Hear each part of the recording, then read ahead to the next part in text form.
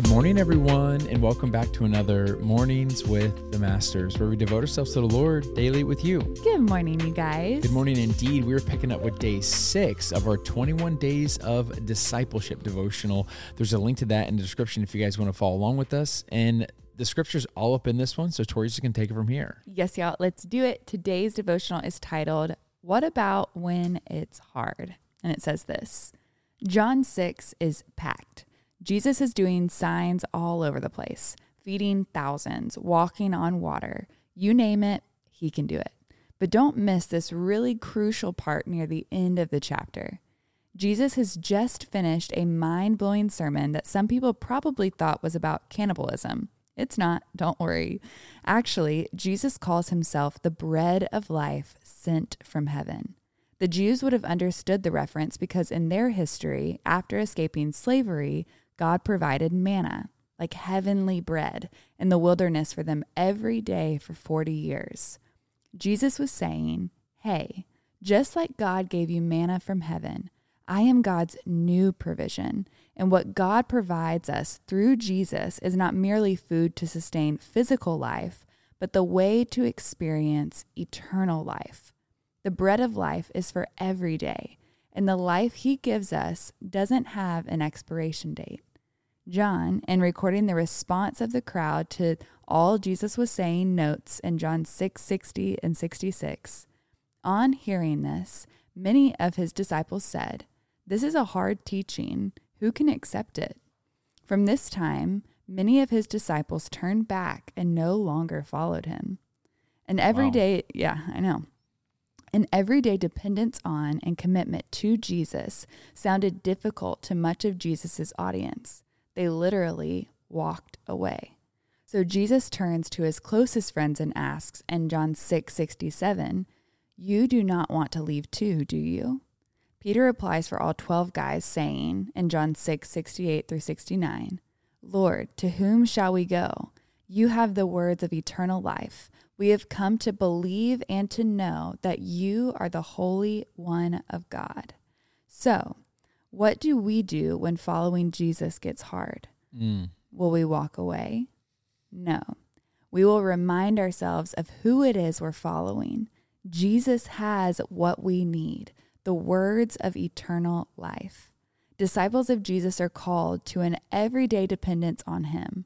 And when we realize who he is and what he offers, regardless of the difficulty, we will know it's worth it. So worth it that we will become like Peter, wondering where else we could possibly go.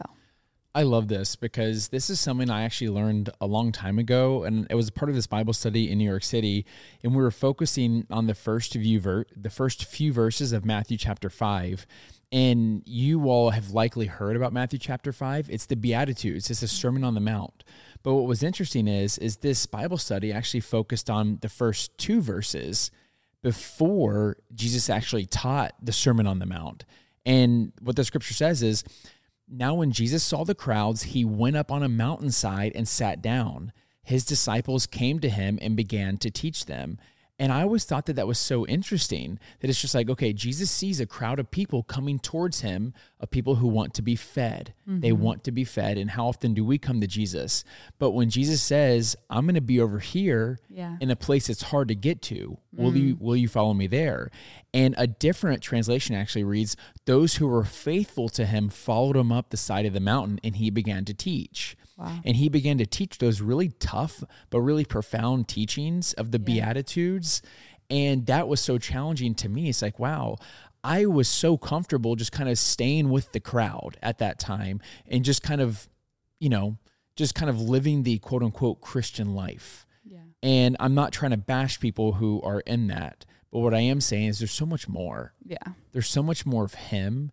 And whenever Jesus says, I am the bread of life, and with the way he rebuked Satan, he says, for man is not fed on bread alone, but every word out of God's mouth. Yeah. And what we learned on day 1 of this whole devotional series is that in John 1, it says, in the beginning was the Word, and the Word was with God, and the Word was God, and the Word became flesh. Mm-hmm. Jesus is every word out of God's mouth because he is the Word. I know it's like a bunch of words there. Yeah. But there's so much there. In those Yeah. 2 verses alone, I felt so deeply impacted for me to join the disciples and say, guess what? I'm going to follow him up the mountainside and sit down and receive those teachings, not just the ones to the masses. Yeah, that's so good. And I feel like the thing that really spoke to me was what Peter said. Well, where else would I go? Because we're going to have hardship no matter what. Whether we're Christians or we're not Christians, we're going to experience trials of many kinds. We live in a broken and a fallen world where sin runs rampant. And I would so rather go through trials and tribulation and hardship with Jesus, with the hope of eternity, than not. Like, it's really easy to be like, okay, do I want to go through this with Jesus or without Jesus? And without Jesus, it's so empty.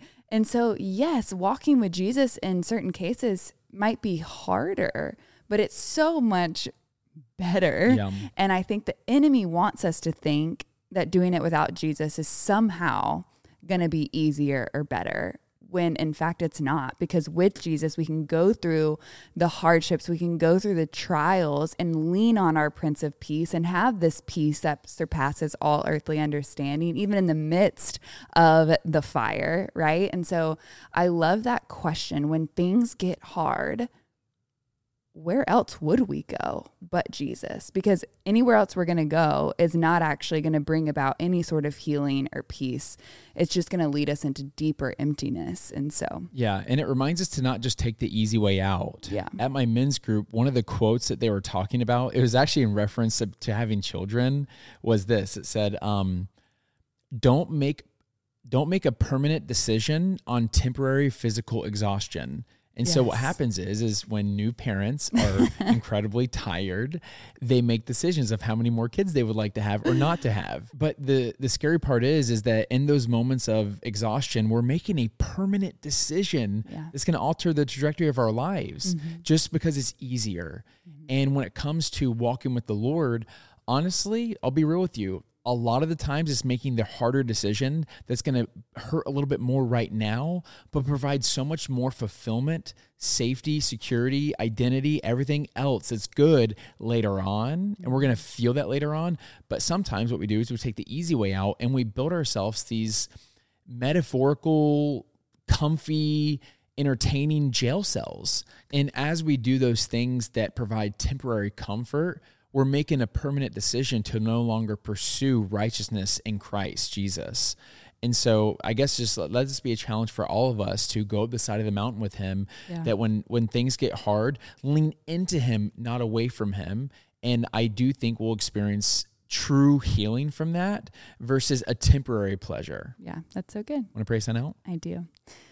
Dear Heavenly Father, Lord, we want to be like your disciples who go up the mountain and learn the hard lessons with you. God, help us not be distracted by the lures of the enemy to take the easy way out in life, God, but help us be empowered by your Holy Spirit to lean in when it gets hard. Lord, we can't do this without you. We pray this in Jesus' name. Amen. Amen, God. Amen, God. Amen, y'all. When now's that perfect time to break out the worship music, break out the journal, and continue pressing to the Lord. Yes, and y'all don't forget that you are God's masterpiece. And don't forget that we love you. We love you guys, and we'll be talking to you tomorrow. Good eye, mate.